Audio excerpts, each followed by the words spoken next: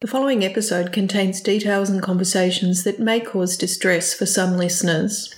Topics covered include alcohol addiction, child sexual abuse, and reference to Aboriginal disenfranchisement. If that's not your cup of tea, maybe skip today's episode and drop back in next week for a more uplifting story.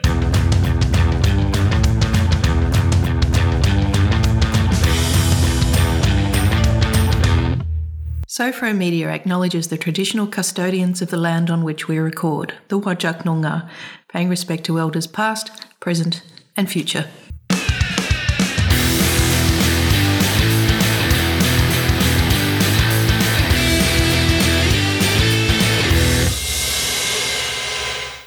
Peter, welcome to the podcast. What year are we discussing for you? Wow, Amanda, 1962. Very early. I think you're the earliest year we've had yet. Really? Where were you? Coma. A focal of our life at that time was the jetty.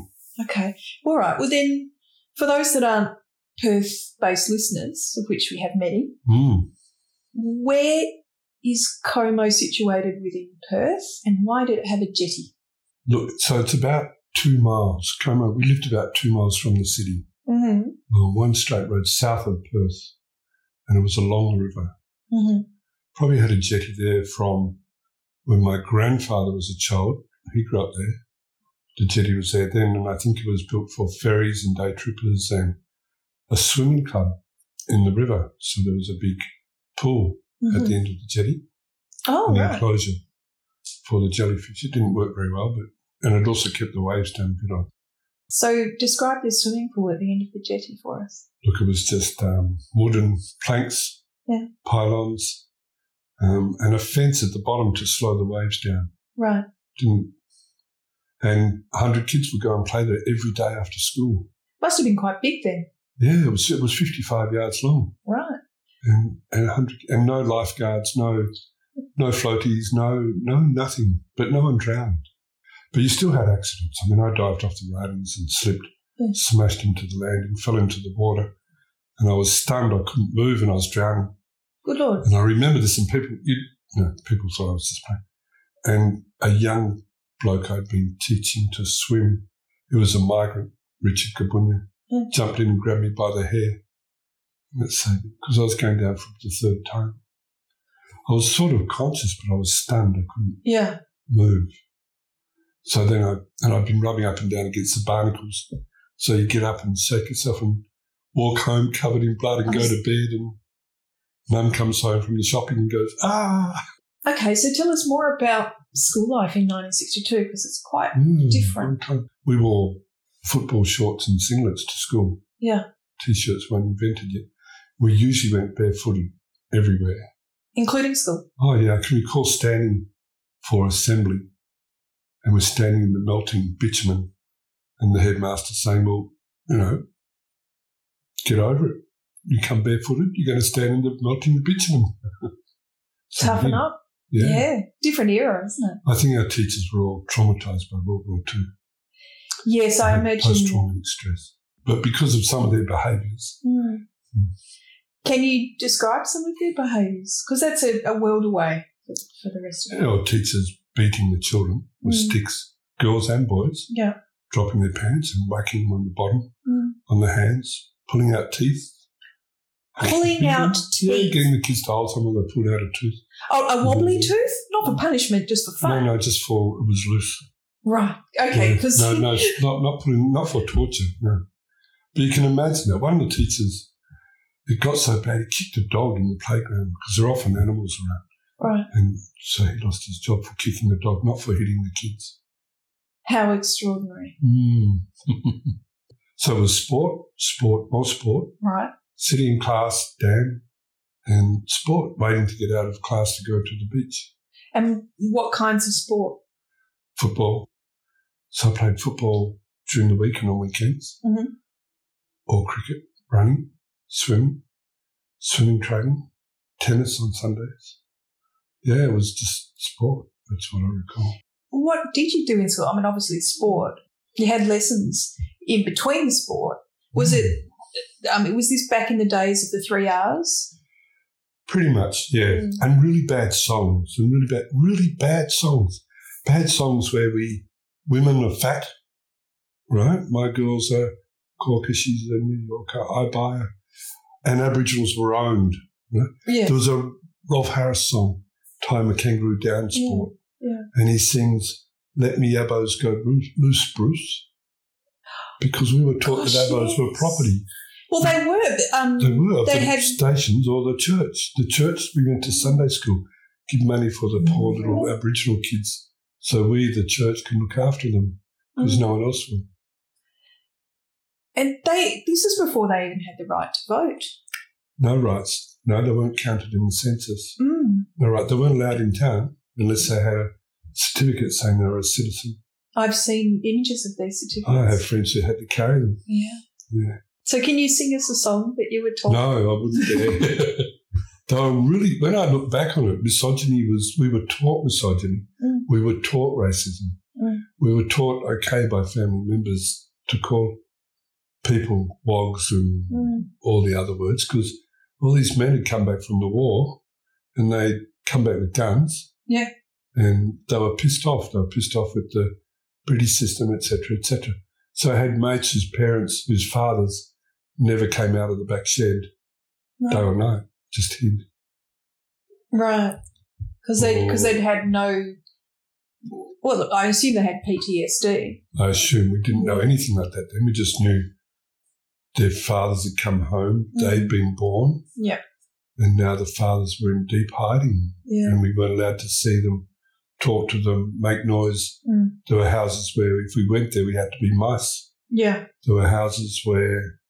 There was one house where the mum would pull out a knife and threaten the kids weren't allowed to have a good time or go out.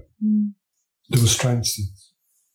But do you know your friends' fathers? I'm assuming it was the men we're talking about here. Maybe there were a few nurses in there as well. Yeah. Were they veterans of Kokoda or had they been in Europe? We never knew. People didn't talk about it. There was references to it in our cartoons, our comic books. Yeah. There were references in all of our reading. Boys' Own, we were going off to fight the Germans and the Japanese. Yeah. And then we had to worry about an atomic bomb going off any minute because it was going to happen any minute. Well, wasn't 1962 was the year of the Cuban Missile Crisis? Yes. Yeah. So we sort of saw bits of it on there, but it didn't have any meaning for us. We'd gone out and watched the first satellites go over, and now there were dogs floating around up there, and we didn't know what it meant. Yeah. It's making some sense now. If that was what being at home was like, and you were just treading on eggshells, I can really understand why the kids just en masse just went swimming. Well, everybody was drunk. All the adults were drunk at night time. All the time. Alcohol was a really big... All of our friends. Yeah. Yeah. So, yes, we went swimming, and then we hid out at night. We ate well. Yeah. And then we had to go to bed and lie there till the morning. Yeah. So what did you eat? Meat and veg, usually potato, all the British stuff. Yeah. No, it was a really big deal. I think at 11, my mum did two amazing things. She wasn't allowed to drive. She wasn't allowed to have a credit card. She wasn't allowed to have her own bank account. She wasn't a whole lot of things like that. But she went and bought a pair of slacks, pants. That was like in the neighbourhood in Koa, in our little couple of streets with her tennis lady friends. This was a really big deal, these bright Scottish check slacks. And she went to Chinese cooking classes. Oh! Yes, and bought her. So that was it. And we all sat around and ate this new food we'd never eaten before. And was it a taste bud sensation, or were you like, don't ever feed me that again? Yeah, well, we weren't allowed to say that because we're under control. You were never allowed to talk back. No. Good point. But you tried this food. What was your reaction? You can tell us now. Yeah, look, I can still see it. Oh, well, please describe it. Well, I think it would be like eating fish heads with condensed milk. Yeah, imagine that. That's what it'd be like for for the first time. That's what it was like. Was that exotic to you? Obviously, it wasn't fish heads and condensed milk, but that's how it felt like, to you. Yeah. After all these years of 11 years of meat and 2 veg, I mean, you know, we used to go to swimming training early in the morning and have to run past Burnett's Bakery because there was horse-drawn baker's vans and horse-drawn milk carts. Mm-hmm. And we'd run into the bakery and they'd give us bread. We'd have freshly cooked bread. Mm. That was good. And we'd go to the fish and chip shop down in Como, Mary Street, and he would give us all the residual greasy leftover bits. Mm. Yeah, that was good. But this fried rice, no. Just too much. Too much. Too exotic. Yep. Unheard of. Yeah. She persevered. And did you grow to enjoy it? Yes. We never saw movies, not much either. Mm. Well, there's a wonderful cinema in Como. Yeah, but it was an outdoor cinema there, next door. So there was the inside one. Yeah. And the outdoor one with deck chairs. Clouds of smoke would come up past the projector. And But did you ever go? Do you remember going to that cinema as a child? Yeah, because there was, as an 11-year-old, it would have been the time of Cliff Richard and Pat Boone, and pretty awful. I mean, the music, we weren't allowed to listen to much music. We didn't get, transistors weren't sort of a common, the Chinese hadn't started producing all this stuff yet. It sounds like you had a very silent childhood. Yeah, we did lots of singing. There's songs you wouldn't sing now. Yeah. And lots of playing. Mm. That's my main memory. And I did lots of reading. Hot summers, no air conditioning. You didn't have air conditioning there. There would be hundreds and hundreds, if not thousands, of families sitting down on the beach in the cool in the evening, with some of them out there with prawning nets or whatever, catching crabs or prawns, and little campfires on the beach right up and down, or swimming, or whatever. I remember people actually lived along there and camped during the Depression. A whole lot of families down there, Aquinas there. A couple of hundred people living on the river. That's all just gone. It's just gone. A couple of isolated spots. Yeah. The jetty's deteriorated. I guess it was a very good life, wasn't it? We walked everywhere. We ran everywhere. We weren't allowed to have bikes at that age. Can you describe what Perth looked like, or Como looked like in 1962? Slow. Everything was slow. I think they were still building the freeway, and they built those bridges, those overpasses, but without the railings on them. Right. So we could get up there, and it was sort of death-defying to then drop sand bombs on the cars underneath. That's really naughty. It was. It was a really bad thing to do. Mm. But it was sort of shorter than, we used to go up to Canning Bridge and do it off the bridge on the boats, but now we could do it on the cars because we were boys. Yeah. You mentioned before the freeway. Yes. Can you describe that area of Como before the freeway was built? Because for anyone post-freeway, that's just a really busy thoroughfare. It's beautiful, but it's a busy thoroughfare. Obviously, it was a very different world for you if that freeway didn't exist. Yeah. So look, before then, there was big areas of grass, lots of trees, shade, and beach. The beaches were much more extensive. Now they're rock walls. There's no beaches there at all, virtually. But there were lots of beaches there when we were kids. And hot summer nights, everybody from Como, South Perth, would probably be down at the river. There weren't any mozzies because planes used to fly over and spray DDT. Oh, my God. Crop dusters, and so that got rid of the mozzies. And so people could sit out there and light little fires, and families would be out prawning with nets, and fishing or swimming. Those long, hot summer nights, there was no air conditioning at home. Yeah, so the everyone were went not out. built for the heat. Yeah. They were brick and tile. They just weren't built for hot weather. Yeah, so the river was a real focus. And the jetty in itself was a centre point of that. So. And you mentioned the jetty was there for ferries. Yeah, so I read an account of my grandfather diving and catching crabs with his hands and selling them to the tourists, the day trippers on weekends. when they, the ferries would call in. Yeah. As they're going up. So they were tourist ferries, commuter ferries, not commercial goods ferries. I don't think so. They've tried different ferries at different times over the years. As far down as Fremantle, up to Perth. They had those hydrofoils for a while, but none of it's ever really worked. People are married to motor cars. Yeah. Did you have a car did your family have a car at that age? Yep. Would have been a Holden. Of course. It's always Holden or Ford, wasn't it? Yeah, once they came along. Before that, I think it was a De Soto. But once Holdens were made. Was it the classic old? I'm picturing one from the 70s. What did Holdens look like? So there was the FX and then the FJ. Ah, yes. And then EH. Yes. Sorry, the EJ and the EH. Yeah. Collector's series, items and then now. there was F. Yeah, and they crashed easily. Oh, did they? And the boys used to go around stealing the badges off the back of the cars and put it on their belt buckles.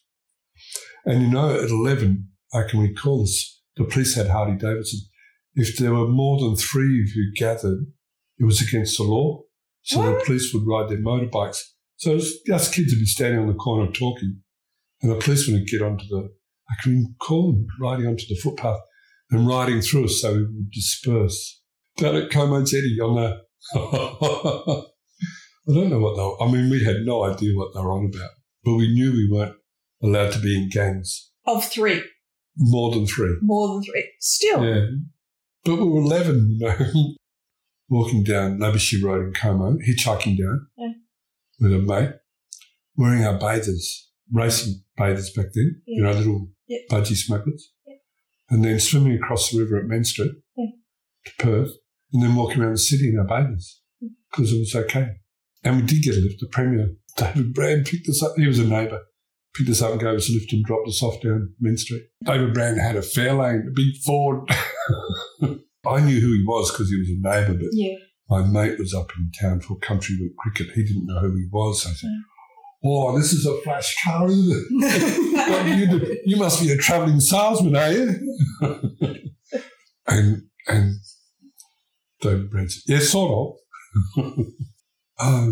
And Robert Menzies and David Brand stopping on our porch because they were going for a walk around the block. He lived around the corner. And Robert Menzies was in Perth. And, it starts to rain, so they dropped on the porch room. Can we just stand on the porch room? Yeah. So you knew who he was? Yeah, I knew who he was. Yeah. There were only 10 people in Australia back then. Yeah. Look, it really was like, it was a petri dish of relationships. Yeah. Back then it was a culture of alcohol, bottles, parties. As a kid you'd go to these parties and everybody would sing and the instruments would be all made of broomsticks and saws and shuffleboards and washboards and things like that. Yeah. So that was percussion section with Uncle Ernie or something. And you're all singing the songs you're not allowed to say Well, we weren't. As little boys, we were sort of little children. We just watched the adults drunk. And then, of course, get in the car and drive home drunk. Yeah, with no seatbelts back then. Seatbelt? No, I used to lie up on the back shelf of the ute. Yep. Behind my parents because that's where they could fit me because they had 3 other kids in the front with them as well. I lost my virginity that year. Oh, my goodness. Yeah, there you go. So we'd go away to Bunbury for holidays, stay with my grandparents, and an older cousin comes to stay because she's going to be in a beauty contest. So the parents are going out drinking every night so they get her to babysit. And I learned about sex from her. Wow. Because she was 18 from a farm. I didn't have a clue what was going on. But yeah, that's what happens. These days, there is, wow. Yeah. Look, it still happens, I'm sure of it. Of course it does, but it's always happened and it's, some of it's not right. I don't think any of it's right, but yeah. How's your relationship with that cousin now? Well, she's 8 years older than me, so she's in her 80s now. And yes, I've seen her in the last decade. Is it awkward? No, it was just not referred to. Yeah. But usually there's other people around, so you can't. Yeah. And it was awkward when I saw her at family reunions. I can imagine. Yeah. Because you're 11 years old, you really. It obviously didn't traumatise you, did it? Well, I've remembered it. Yeah, so it's probably got an impact. Of course, it started off being pretty Yeah. I don't want to use the word weird and I don't want to demean it, but it didn't start off being really nice, but it was nice. So I thought at 11 that you just got a car, turned the key, drove it, and the girls came. That's how it worked. That's how it worked. That's what it looked like. Yeah. Because there were all these bodgies and widgies and all these big kids. What's a bodgie? Well, they had leather jackets and they had little studs on them. And okay. That was about it. Oh, and slick, greasy hair. And were you scared of them? No. And what about the widgies? What were Well, they? they had, so I can remember really, really tight clothes and hair like Olivia Newton-John's. But she hadn't come along yet. Yeah, really tight. Yeah, look, not a lot different from today. All the girls were going to be hairdressers and all the boys were either going to work on the trains as a fireman or be a mechanic. And the cars had to be polished. Yeah. You know, the cars had to have 14 layers of paint and chrome and it would be all shiny. Did you have aspirations at 11? I wanted a car and a girl. That was it? I think so. Look, I was lost in reading. Yeah. I wanted to get out of Perth at 11. Yeah. I wanted to escape. I can recall it looking very artificial and false. Right. Even at that young age. Yeah. Because what people said and what they did were two different. So do you know where you wanted to go? No, I just wanted to get out of Perth. So I'll ask you the final question. What would 11-year-old Peter tell you? Go harder, go faster. Yeah, push it right out. It does work to go to the limits. It's okay. Yeah. Well, thank you, Peter, for joining us today and describing a world that I've heard about but is quite incomprehensible. Yeah. I hope you've enjoyed sharing your memories today, dark as some of them were. Thank you, Amanda. Yes. If this episode has raised issues for you and you need some support, you can contact Lifeline on 131114, Beyond Blue 1300 22636, or the Blue Knot Foundation on 1300 657 380. Thanks for joining me on this episode of Being 11. If you liked what you've heard today, don't forget to like, subscribe, or visit our website at sofromedia.com to see what else we do. Until next time, this podcast includes music by Tristan Norton and Martin Kottmeyer.